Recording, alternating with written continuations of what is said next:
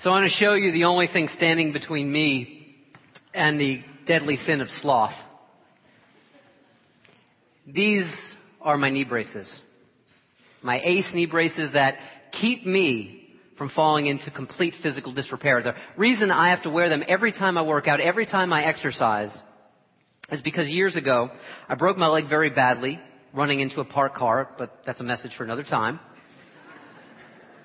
And ever since then, my knees, both knees, tendinitis, pre-arthritis, all kinds of things are going wrong with them. So these help to keep me whole. The only problem is, and I found this out most recently when we were traveling, how can I put this delicately? They can stink. They can really, really stink. I can't wear them and then pack them up, or my luggage starts to smell like a locker room. And I can't wash them really thoroughly and then expect them to dry by the time that I'm moving around. On a recent vacation, we moved around a lot, and I wanted to stay in shape and exercise. And so I found myself in a conundrum. I found the best way to be able to clean these things off and make them not stink. The minute I get back from exercise or a run, I just peel them right off. I put them down on the ground, on the sidewalk, in the sunshine. A quick sun bath after using them. The sunshine kills the bacteria, exposes it to light. The funk, the smell, the dirt seems to clean itself off. Hide it away, however. I experienced this once, and the rest of my vacation didn't go so well. The stink, the funk only grows. That same kind of practice of learning to face things in the light of day, expose them, instead of packing them down deep and far away, putting them out of sight, out of mind, stuffing them down and away. That's where the movie for today, Inception, gets its spiritual significance. Now, how many of you have seen this movie already? All right. I'm not going to give away too much of the plot. It's a fun movie. I'm not quite sure it's as deep enough as the movie really thinks it is, but it's really quite good. So I'm going to try not to give too many spoilers away. What it's about is a sci-fi team of corporate spies for hire. Really what they are is they're elaborate con artists. What they do is they sync up their dream states with another person's dream, their mark, in order to be able to extract information from that mark. The focus in the movie, the new challenge, is that they are tasked with a specific thing, not to go into someone else's dream and take something out, extract information, but to go into another person's dream and leave something there. An idea that is so well disguised in another person's subconscious that they will not comprehend that another person has put it in their mind.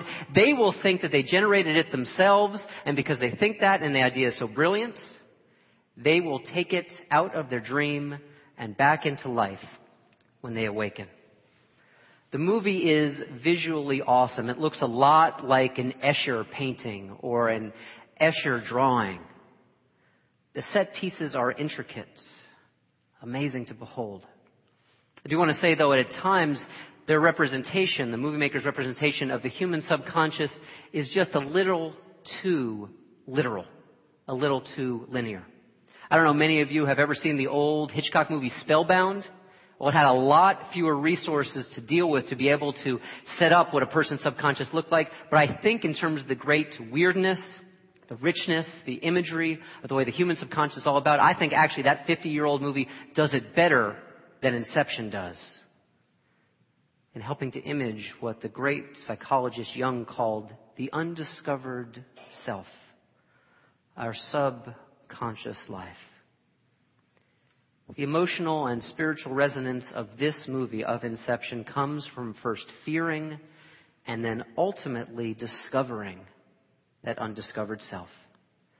Christopher Nolan, the filmmaker, is visually revolutionary, but his emotional themes in his movies are always quite classical. I think that's why his movies do so well.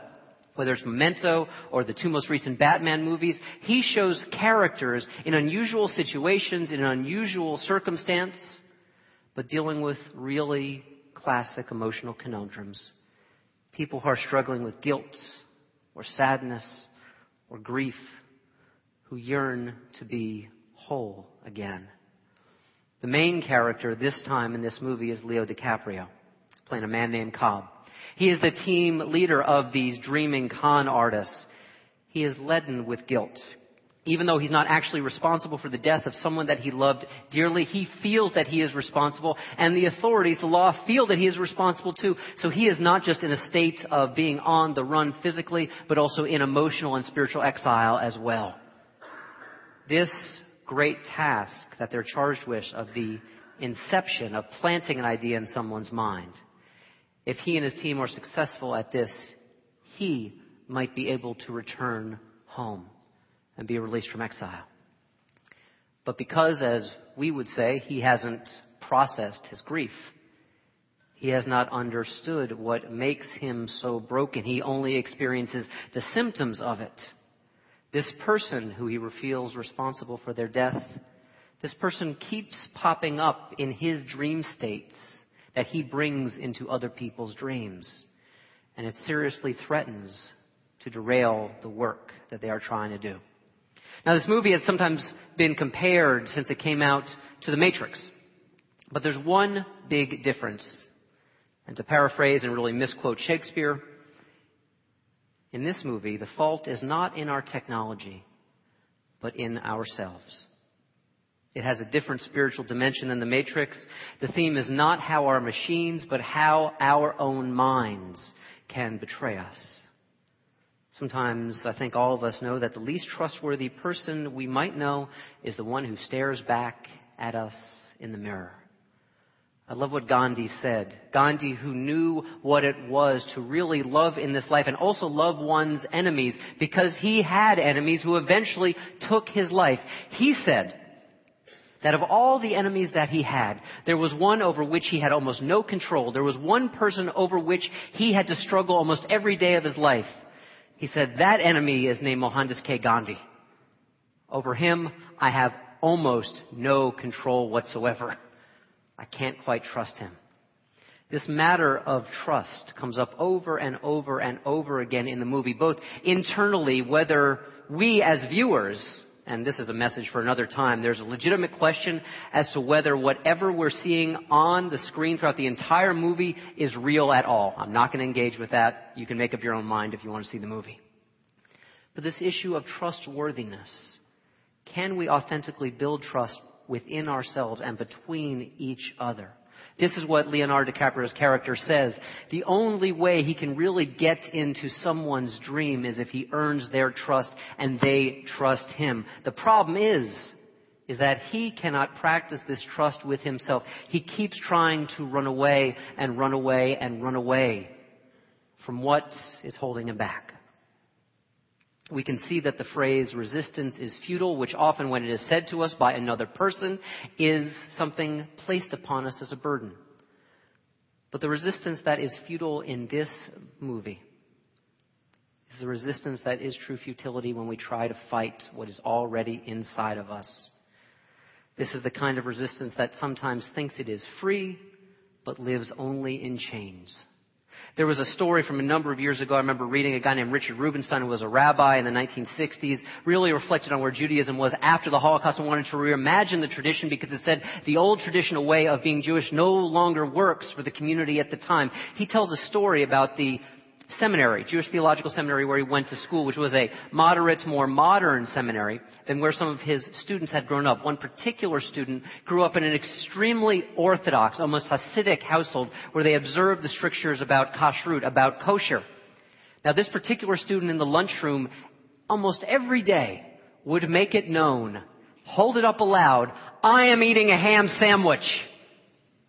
I am eating a ham sandwich. He thought that he was free. But he was held in thrall to what he had left behind because he had not made his peace with it. He thought by exclaiming, I'm doing this, I'm totally free of it. But by needing to exclaim it every day, he was saying implicitly, I'm still held by it. The kind of image that I think this creates is of a dam. A dam that, as we know, creates energy. But many dams also cause harm to the local environments in which they are placed. It builds energy, But at the same time, all that resistance of holding it back can cause so much damage to what is around it. There's one person in the movie who can see the damage that is being caused by the main character. Luckily, fortunately, I really give the filmmakers credit for it. They don't turn this person, this woman, just into a love interest. Her name's Ellen Page, the actress from Juno. And she plays a character named Ariadne, which, if you remember your Greek mythology, what she did most particularly and what she does in this movie, she is the one who helps spin the red thread so that the one who slays the Minotaur can find their way out of the maze, out of the labyrinth. She is the one who serves as the true compassionate friend to Leonardo DiCaprio's character, allowing him to find his way out. The only way out for him is through. That he has to go down and in. Eventually he has to recognize that his guilt and his grief have to be faced. Throughout the movie, from a bunch of different characters' mouths, and at different levels of dream state, this movie is about a dream within a dream within a dream, and maybe within a dream. The characters say several times, you can take a leap of faith. You don't have to grow old, filled with remorse. You can take that leap of faith. It's inviting the character to move from a kind of command and control. Stuff it down, stuff it in, don't deal with it, put it out of sight. To the leap of faith that allows us to say we might look upon our lives and indeed our very psyches with a compassionate witness. It harkens back to what Socrates said, know thyself, but it's even more important than that. It's not just know thyself, but care for thyself. For some, this injunction might seem self-indulgent. What good does it do other people if I spend time understanding the nature of my own psyche? And actually, I just heard an amazing articulation of why this is so important just this past week. I was reading the Yale Alumni Magazine, and there was a study that was done, the first study of its kind, about depression in first-year medical residents in their internship. 25% of all the interns that they studied are clinically depressed at some point during that year. That's a six-fold increase of how they started the year. And 40% of them at some point in that year, 40% of them experience some mental depression. Now perhaps we say, well, we know that being a doctor in the first year is stressful and it's not healthy for them, and we understand that, but that's the test of fire that they have to walk through in order to become a doctor. I don't agree with that. But this is the real key indication that in this study, the depressed interns were twice as likely as their non-depressed peers to commit serious medical errors. When our self is broken, it is very hard to be the full self that other people, sometimes their very lives depending upon it, need us to be. In the movie, there's even a more extreme statement of this. Rather than an inception, it is the central deception, the central lie of the movie. Leonardo DiCaprio's character hides the fact of his guilty subconscious from the people in his dream state, from his coworkers, from the people who he says, you have to trust me. He does not trust them. And as a result, he imperils their very ability to ever achieve a reality, a relationship with reality again.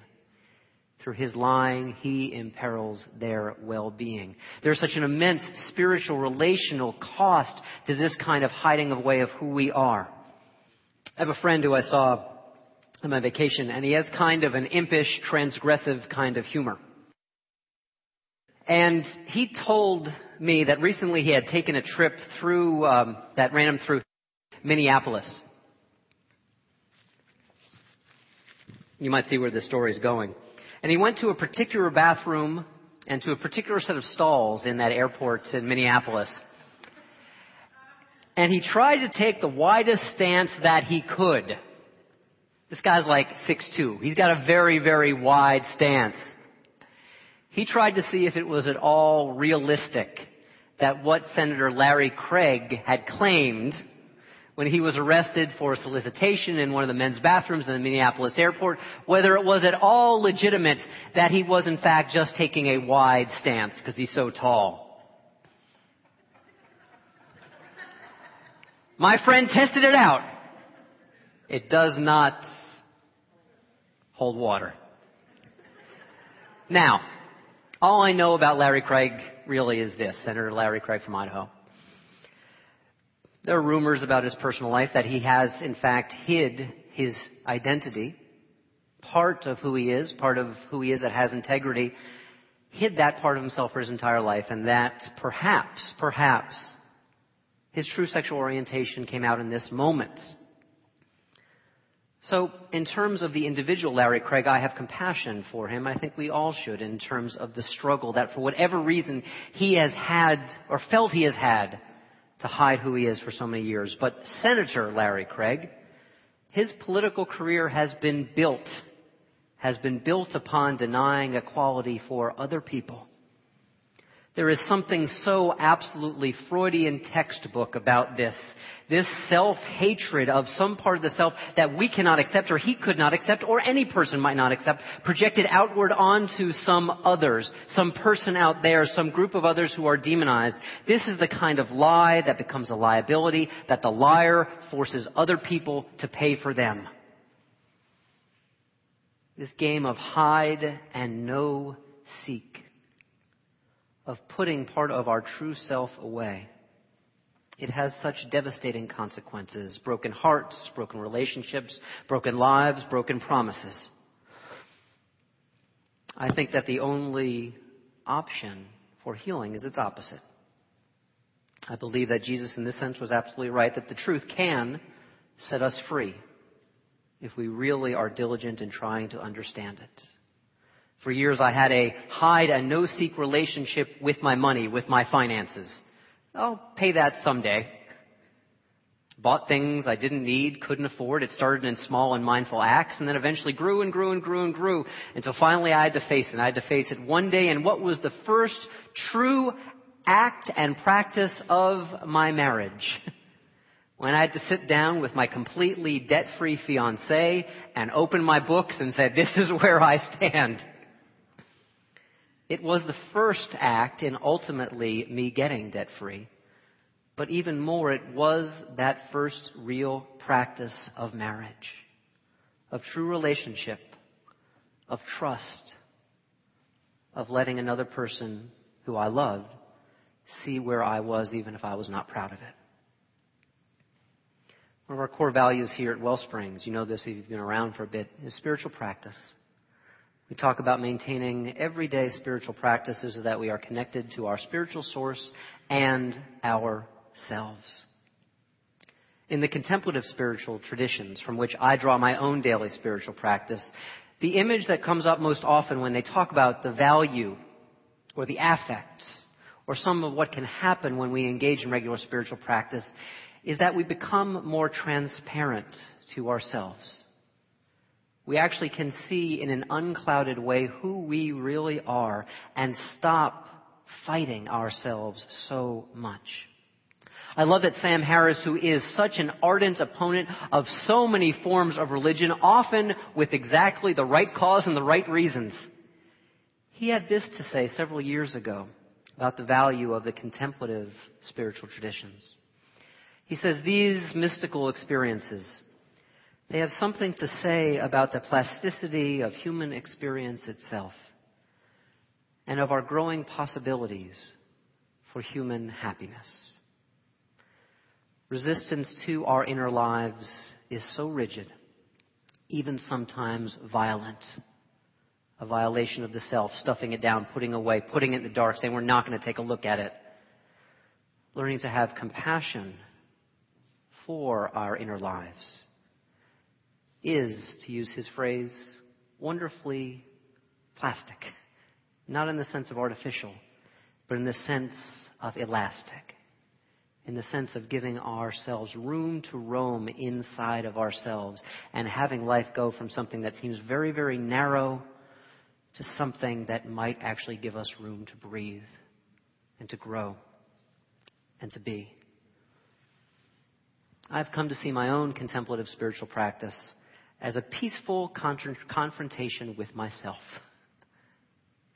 I know what I see there sometimes I am not going to like, but I don't fight it. I think of it as a practice, if any of you know the martial art of Aikido, in which we use the opponent's, the aggressor's force against themselves and redirect it. In Aikido, there's a wonderful phrase, a word. It's called ukemi, and it translates so beautifully. Ukemi is the art of falling safely. Falling down, falling in, falling on our faces. At some point we all fall. There's no original sin in this. At some point we all fall. The art of falling safely, of learning to do that, I think is a leap of faith. It leads not to inception, not to conning someone. It leads not to deception, to lying to someone, but leads in the deepest way to conception.